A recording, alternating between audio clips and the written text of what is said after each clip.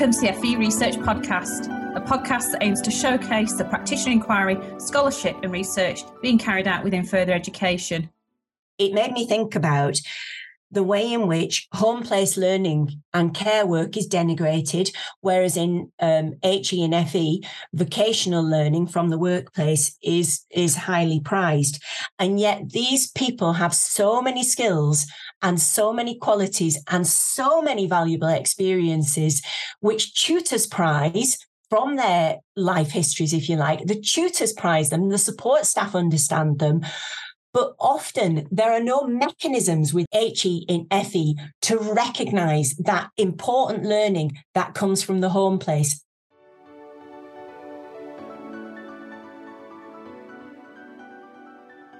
Hello and welcome to FE Research Podcast. My name is Jo Fletcher-Saxon and my partner in crime is... It's Alistair Smith. Hello, Jo. How are you? I'm good, thank you. Do you think we'll ever have to come up with a different kind of intro? I might have to upgrade you from partner in crime at some point. I don't know. Don't know what you could be. I know. Maybe we could flip it round and I could do it and make a mess of it 3 times in a row, which is why you always start anyway, isn't it? That is literally why I always start. Yes. Okay. Well, look, let's stop messing around because we have a very, very important guest with us on the podcast today. And it is none other than Sally Welsh, a former teacher educator of many, many years, and soon to be a PhD. I was going to say graduate, but it's postgraduate. You know what I mean. She's heading fast towards her viva. She's already put a full draft of her thesis in, so we're going to be hearing all about that. So welcome to the podcast, Sally. How are you? I'm very well. Thank you very much, and thank you for having me. Oh, no, it's great. It's great. It's great to speak to you, actually, because I know there's some really nuanced differences between EdD and PhD that we can explore. And also this amazing programme at Lancaster you've been on in terms of education and social justice. So go on, let's get cracking. Tell us a bit more about you and about your body of research. Well, I'm based in the northeast of England, but I'm doing a PhD with Lancaster University. And the programme that I'm on is called Education and Social Justice. And I suppose I chose that programme because I was interested in working in FE. I was interested in issues that face some of my students, particularly mature students. Before that, I'd been an ESOL teacher, so I was interested in social justice from that point of view as well. So I enrolled on the programme with Lancaster. The first 2 years were taught modules. And then from there on in, you develop your thesis. So you go through a confirmation stage and then submit a proposal, and then you start working on your thesis. So in the first couple of years, I'd been very interested because of my experiences teaching mature students, but also because of my experience of being a mature student myself. I'd done my master's with the Open University. I was very interested in the way in which student parents and mature students were conceived by institutions. But what really got me was how much work mature students were expected to do, how much study they were expected to do, how much paid work they were expected to do, and how much domestic and care work they were expected to do.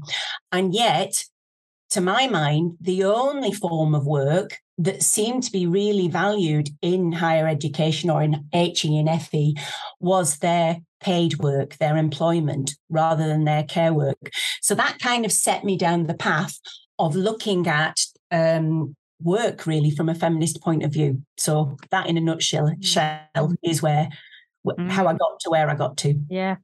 Oh, my mind's on fire now. All sorts I could ask you. You see, we should be in a pub with a beer or something. Yeah, my master's actually, I looked at the experience of mature women returning to college-based HE. Yeah. And, interviewed lots of them about their experiences. So. Yeah. Okay. So you set off on this track. I can see it's a sort of a feminist piece. And I know that although you started off thinking that you would approach this in terms of methods and methodology in one way, it's sort of diverted. So tell us a bit about that. Yeah, of course. So I was interested in the experiences of mature HE and FE students, but not only women. I wanted to look at men's experiences as well. So I recruited. It was really hard, actually. The recruitment was much more difficult than I ever anticipated, partly because I'd retired from the college that I worked in. So that made it difficult to recruit people, partly because recruiting part-time students was very difficult. One of the reasons being that they have so much work to do, and partly because of the effects of COVID. So what started as a narrative study, I suppose, of students' work and the different kinds of work that they did, became actually the kind of work that they did in the home during lockdowns, because when I started to interview them, we were in lockdown. And that's what they wanted to talk about. They really wanted to talk about their experiences in lockdown. So I did manage to recruit 15 participants, lots of different people, a lot of feminist work on mature students is about straight women. And I was quite keen to, as I said, include men, but also to include people from the LGBTQI plus community. I wanted to look at single people with care and dependence. I had 10 people were in full-time work. 9 of them were parents. 3 of them were single people. 1 cared for her elderly mother. So they were really diverse. It was a really, really diverse group of people. But what they had in common was they were all over 25. And they were all HE and FE students, and they were all on degrees that you could characterise as care. So I did these 15 interviews online, which wasn't the plan when I'd submitted my proposal. I just had a little sort of byline saying, oh, yes, and if the pandemic is still going on, I could do them on Zoom, not really thinking that would happen. Of course it did. And I got these 15 transcripts from the interviews. And I asked them all sorts of stuff. I didn't just ask them about their experiences of work in the home. I also asked them about their life histories. So they were life history interviews, really, because I'm quite interested to see how they'd come up through vocational routes into HE and FE. And got these 15 interviews, these 15 transcripts, and started looking at them and transcribing them. And I transcribed them fully because I wanted to include, well, partly because I used to be an English teacher, partly because I had a master's in applied linguistics. So I'm very interested in language. And I wanted to see how they constructed these stories, these narratives about their experiences. And I just couldn't stop myself from doing it in detail. That just was how I did it, I suppose. And with these 15 enormously long transcripts, because some of the interviews were up to 2 hours long, I started to then do a thematic analysis. And I found it really hard. And I had to go with NVivo and thought, this is quite cool. But then what is it actually telling me? And I just had all these colours. And I think I did it with 3 or 4 of my participants. I can't remember exactly. And just sort of decided this isn't really working for me. These marvelous stories of these extraordinary people are just getting kind of collapsed down into these fragments. And actually, I want to preserve their lives and their stories in full. So I went back to, in 2019, I'd been lucky enough by my manager at the college that I worked in the North East at the time, had allowed me to go on a course at Huddersfield University. And one of the speakers on this day's workshop was somebody called Natasha Moffner, and she talked about the listening guide. And there were other researchers there. There was a researcher called Berenice Golding, and there was a researcher called Sophie Al-Khaled, also from Lancaster University, and different workshops. And basically, they introduced us to the listening guide, a feminist method of data analysis. And I, having tried the thematic analysis, thought, do you know what? I'm going to go back and have another go with the listening guide, which it really fitted in with my theoretical framework, which was a critical feminist theoretical framework. It really kind of fitted with that. And so that's what I did. Well, I say that's what I did as if it was really straightforward. The listening guide is actually quite a complicated, multi-staged thing, which I can talk about. Yeah, well, I mean, yes, do, because Okay. and I've met Berenice actually. Have you? I have. She's an inspiring person to Absolutely. be in the presence of, isn't she? Yes. So tell us more about it, because I think both Alistair and I actually, so what's that thing? Asking for a friend. We're kind of at this stage of having to be sure of what, I suppose, process of analysis that we're going to opt for, really. I keep flip-flopping. In fact, every guest that we get on here, I think, I could look at that. I do that, yes. Yes. Uh-huh. So tell us, give us a little sense of what the listening guide looks like, feels like. Absolutely. So I did think when I started off, it's interesting what you say about, you're at that stage, because when I submitted my proposal, my confirmation document, I envisaged this as a case study. But as I started to do it, I thought, that's not really what I want to do. I'm not really interested in HE teachers and managers' views of what their lives are like. I'm interested in their stories. I'm interested in the little things, because I think the everyday details of people's lives really do shed light on social relations, such as gender and the gendered order within households and at work and so on. So the first thing, in common with much narrative analysis, the first thing that the listening guide requires you to do is to read. So reading one or listening one, you read the stories. And what I did was, there's quite a lot of leeway. It's like a recipe. The listening guide is like a recipe, but it isn't a recipe. It's not hard and fast. So I followed Natasha Mothner and Andrea Doucet, because they took a very sort of sociological bent to the listening guide, read the transcripts and restoried them. So wrote out a chronological description, I suppose, of the life as the participant had told me. So I did that for all 15 of them. And as you do that, you're also making reflexive notes on your reactions. So that was why it was important and good that I'd included all my own reactions in the transcripts. So I annotated them. Now, traditionally, when the listening guide first came about, that was done on a sort of worksheet. So you would have down one side, you would have the transcript, down the other side, you would have the the researchers' thoughts about what was said, and there might be emotional reactions or theoretical reactions, or your own social location reactions. I didn't do it like that. I just used Word. Just annotated it using Word, because that seemed like the easiest thing to do. So 15 stories and 15 sets of annotations.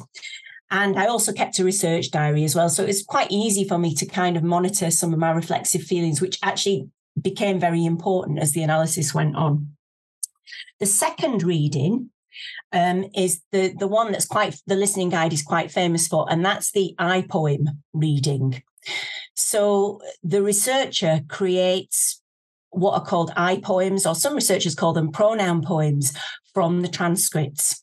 So I didn't do this with all 15 because it was so time consuming. I did it with my first 2 pilot interviews, and then I selected participants who had dependents or who had care responsibilities. And what you do is you look for extracts in the transcript which perhaps address your research questions, and then you underline the phrases where the participant uses the pronoun I. But you can extend it, and you can, I also included we, and I also included you as well, because sometimes people will say, you do this, you do that, but actually they're referring to themselves. So so you underline those. So again, I used Word, but I think in the olden days, people would have, literally cut and pasted it. And then you take out those phrases and you just take the pronoun and the verb. And what you get is what's called an I poem, and you keep them in order. And so you've got a very sort of linear poem, but it's all focused on that person and their voice. And it really attunes you to the way that person speaks about themselves and thinks about themselves. So some researchers Edwards and Weller, they did a thematic analysis and an IPOEM analysis of the same data. And one of the arguments that they made was it's not better than a thematic analysis. And I agree with that. It's not better. I'm not claiming that it's a superior analysis, but it gives you a different insight. And they claim it allows you to sort of stand alongside the participant rather than gazing at, because you're hearing how they speak about themselves. So an example I'll give you is when I was looking at one of my participants talking about why he decided to do his BA honours top-up degree. He was talking about how much he needed it, how he needed it for quite instrumental reasons. He needed a better wage. He needed to get away from the place that he was working. Stephen was pretty frustrated with his workplace, and this degree was going to be his route out. But when I cut it away and when I cut it down to the IPOEM, I saw it rather differently, because then I was able to see that actually some of the phrases that he was using to talk about himself reflected his feelings of inadequacy. And actually the degree was partly about repairing some of the damage that had been done to him at school when he'd been very badly bullied and he'd been made to feel stupid. And I'm not saying I wouldn't have found that through thematic analysis, but the IPOEM definitely allowed me to sort of see that other voice that Stephen was using, which I hadn't noticed. It's a pseudonym, by the way. That's not his real name. So that's the second reading. And that's the kind of famous one, if you like. And then the third and fourth readings, I followed Natasha Mother and Andrea Doucette. So the third reading is the self in relation. So you're looking at the important relationships in that participant's transcript or that participant's life. So I used colours and I highlighted where they talked about their partners, their children, their parents, their HE and FE tutors and HE support staff who had helped them. And you could just see from the blocks of colours who the important people were in their lives, but it also enabled you to focus on how they talked about them. And because my theoretical framework is Patricia Guthrow, who is a feminist researcher who's interested in lifelong learning and the home place, she argues that one of the overlooked aspects of, she's interested in women she's researched women. I'm more interested in all mature students, but she sort of says, we need to value relationality. It needs to be valued. So the third reading really allowed me to focus on that. And then the fourth reading, researchers look at structural factors that might constrain or enable participants or the researched to make something of their lives, I suppose. So I adapted that slightly and I looked at, I called it advantaging and disadvantaging structures in the participants' lives. So that was definitely gender. Gender definitely came into it. But the way in which vocational education is viewed, age definitely came into it. Social class definitely came into it, because most of my participants identified as proud Northeast working class people, and we're very proud about that. And actually coming back to the transcripts, that was something that I really wanted to honour as well. So I didn't tidy up the language. I didn't change non-standard vocabulary into standard English. If they said didn't instead of don't, I kept it like that. So yeah, so that was the fourth reading. And then I kind of struggled, because when I talked to my supervisor about it, who isn't a listening guide specialist, she said, you can put some of the IPOEMs in your appendices. And I thought, okay. And I wanted to do something creative. So I was quite influenced by Burke and Jackson's book about feminist. I've forgotten the name of it. I'm really sorry. Anyway, I was quite interested by their book, and they create texts and they create composite characters and create these texts from their research. And I was quite interested in doing something creative like that. And then I thought, hang on a minute, I've got these IPOEMs. I'm going to use them. So I've included those in my thesis. So we'll see. Yeah. Yeah. So, and not as appendices or as appendices? No, I put them in the body. Yeah, this is a thing, isn't it? Yeah. I put them. I was interested. I've listened to some of the previous podcasts. I was very interested in hearing about some of the creative decisions, and also the sense of agency that making those creative decisions gives the researcher herself or himself. So I was quite keen to do that, and I've done it we'll see. We'll see. Yeah. I've included other data as well as the iPoems, because the iPoems are created by me. I mean, at the end of the day, they are my creation. And I struggled long and hard with the idea of whether or not I should seek respondent feedback from the participants. In the end, I didn't do that. It was never part of my ethics, which went through Lancaster University. I hadn't envisaged that I would do that. And I asked some of the participants if they would like to read the transcripts. I think 8 of them said yes. And I sent them to them, but I didn't get any comments back. And seeing as my whole shtick was these wonderful people are just working so hard and nobody really seems to appreciate how hard they're working and all the I felt me expecting them to do even more work. Can you just read my poems and see what you think of them? Can you just read my analysis? So in the end, I decided not to share the iPoems with them. They are my creation. And I have to, I mean, part of the validity of my study is I have to stand by that and take responsibility for those, really. And Yeah. Oh, do you know, that was brilliant, Sally, because we don't often hear, you know, that level of detail that a researcher, you know, will go through in terms of, handling and nurturing and playing with their data. It's sometimes skated over, isn't it? In data analysis stages, sometimes skated over in papers, and you think, well, how did you do it? I want to know how you did it. Exactly. Yeah, I think the study of method in itself is quite or methodology is quite an interesting. Yeah. Well, I don't know whether you've listened to Beth, who we had. I did. Yes, yes, I thought you might have done. I think, she's probably a lot of things in common there.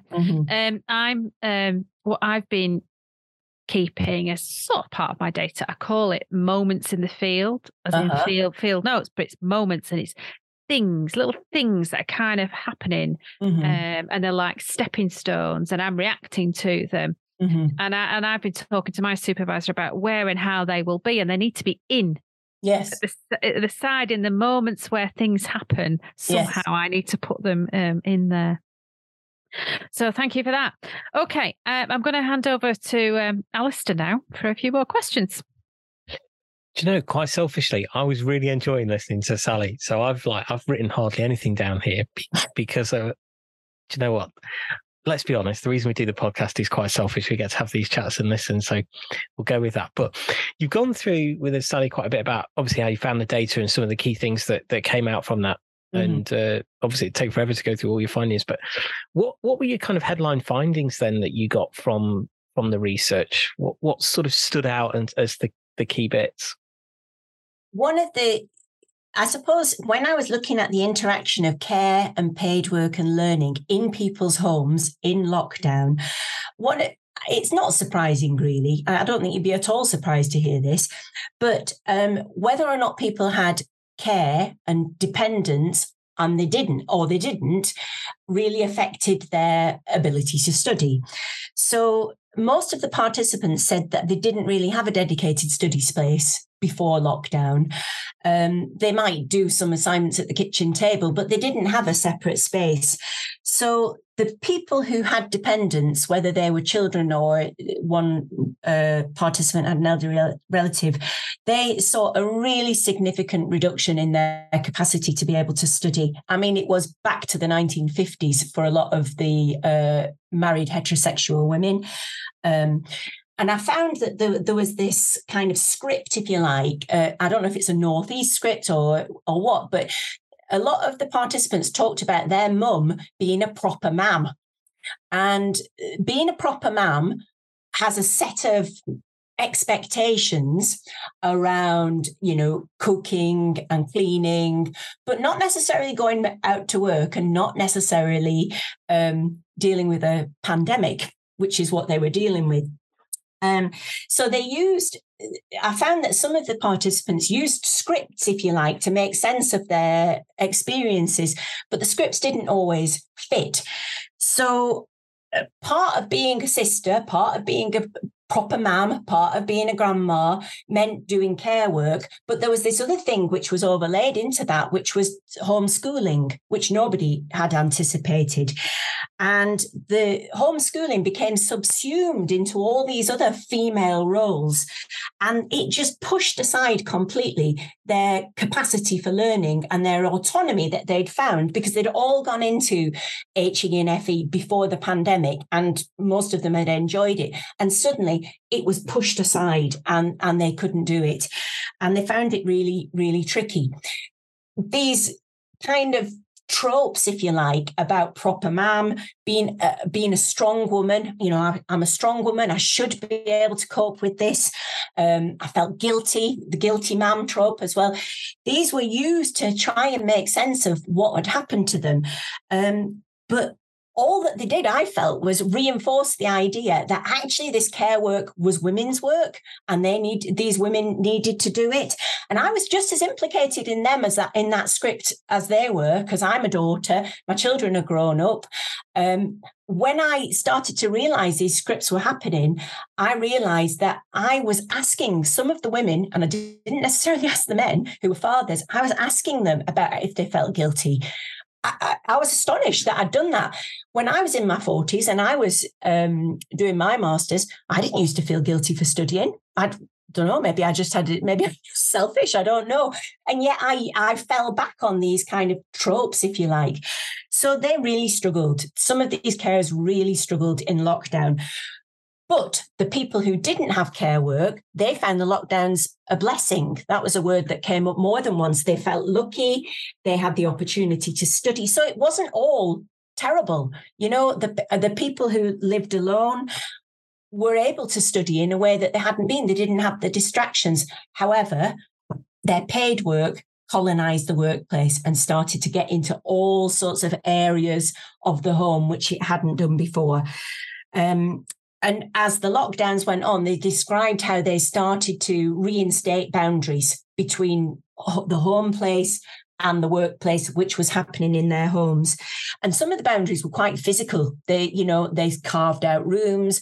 They had one woman, her female partner, who was a handy person, built her a separate desk and this kind of thing. And they also started, what I found fascinating was some of the women started to say no to homeschooling, and they started to put their foot down and say, no, this is our home. This isn't healthy. We're not doing this. Actually, we've had enough. I think the best thing of all was they didn't quit. They kept going despite all of this. They kept going. So those were some of the headline figures. And the other thing that I was interested in was what kind of support they used and what kind of support their FE colleges. They weren't all from the same college. They were from 3 different colleges. What kind of support they valued. I expected peer relationships would play a big part in that. And that was really variable. For some people, peer relationships were super important. For some, they weren't. But it was quite noticeable that some of the students who were on, some of the mature students, I should say, who were on full-time degrees felt stigmatized by younger students and didn't feel necessarily that they had that same relationship with younger students. And that made me start to sort of theorize and think about the importance of people feeling at home, because that same script wasn't there with the part-time students who were in groups which were only made up of mature students. They seem to feel much more comfortable and feel much safer in those spaces than some of the full-time students. But what was amazing, I think, and I'm sure you both experienced this as well, the holistic support that FE tutors and FE support staff provided for the students and their understanding of the students' relationships and home places was invaluable. And throughout the transcripts, they're studied with references to tutors and support staff who helped them, who understood what they were going through, who gave them time to leave the room to go and look after their child who was having a meltdown or whatever it happened to be. That was amazing.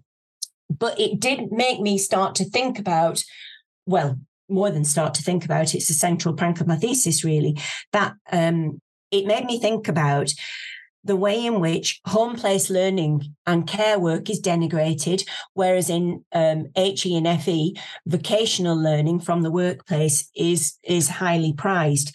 And yet these people have so many skills and so many qualities and so many valuable experiences, which tutors prize from their life histories, if you like. The tutors prize them, the support staff understand them, but often there are no mechanisms within HE in FE to recognise that important learning that comes from the home place, not just the learning that comes from the workplace.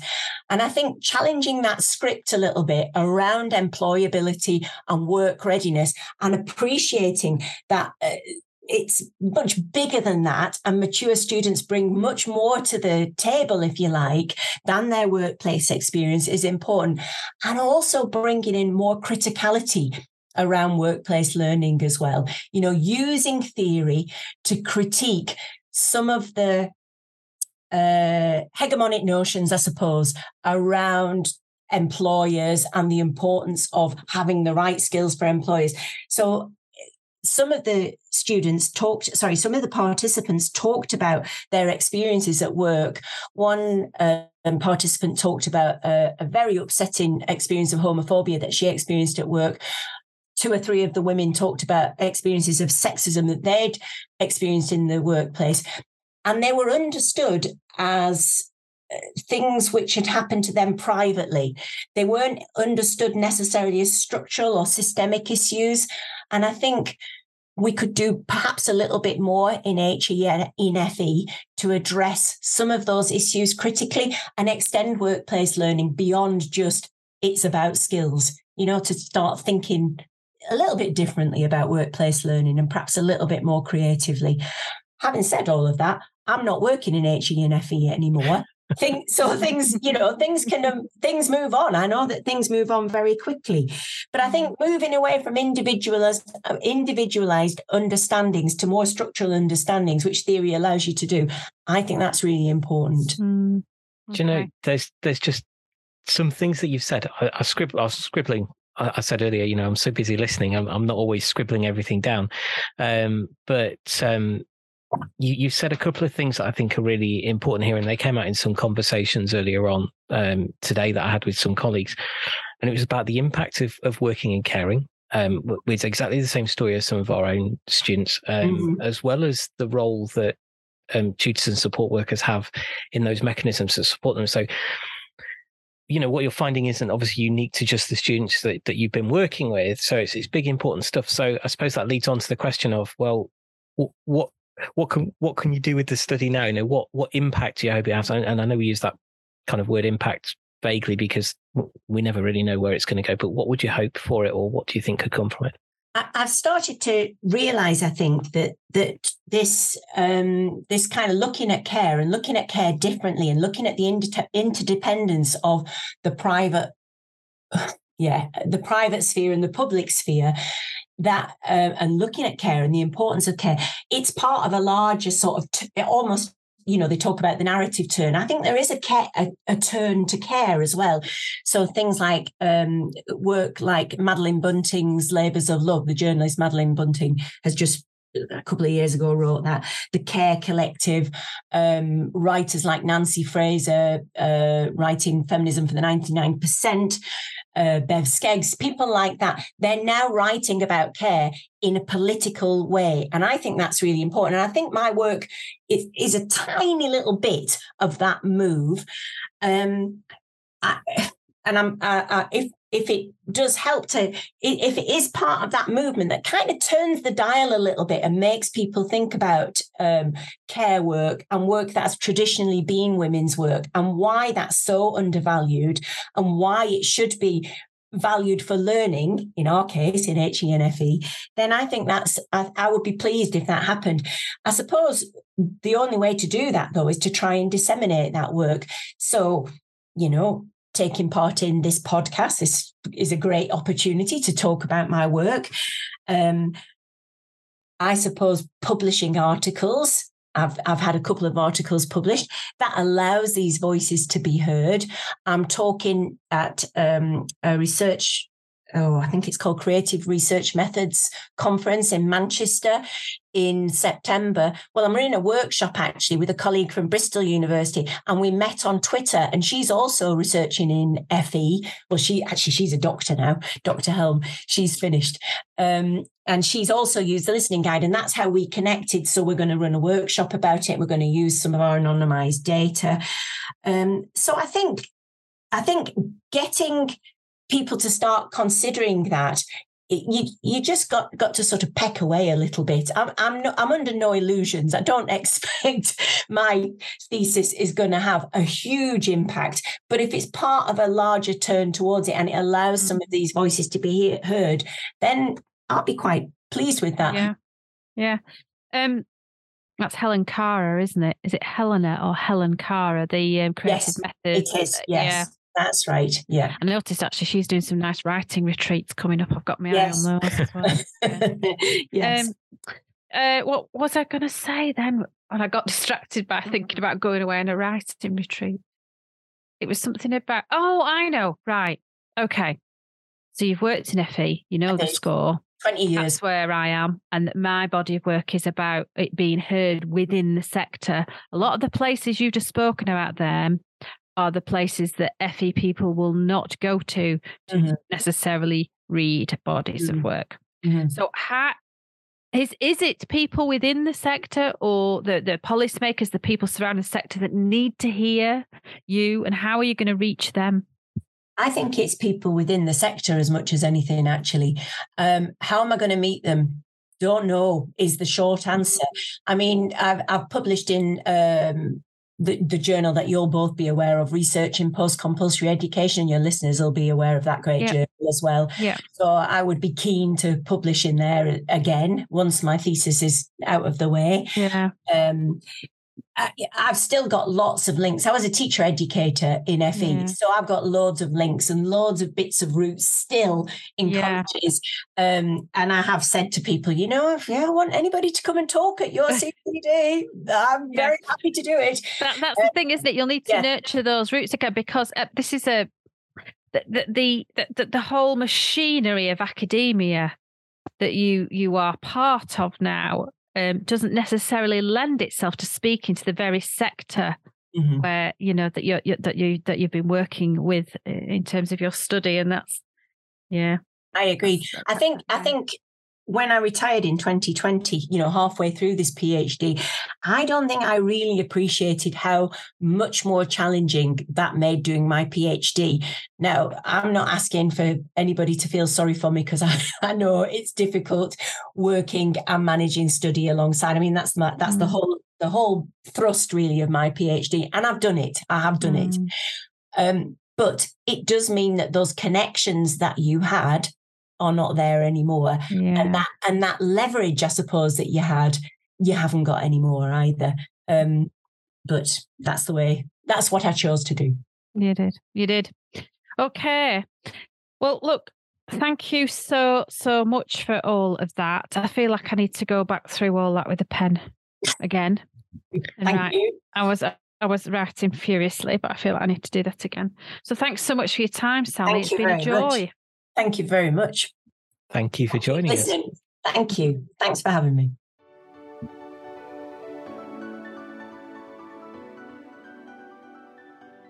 You have been listening to the FE Research Podcast, a Sheep Hill studio production. Thanks for listening, and we hope you can join us again soon.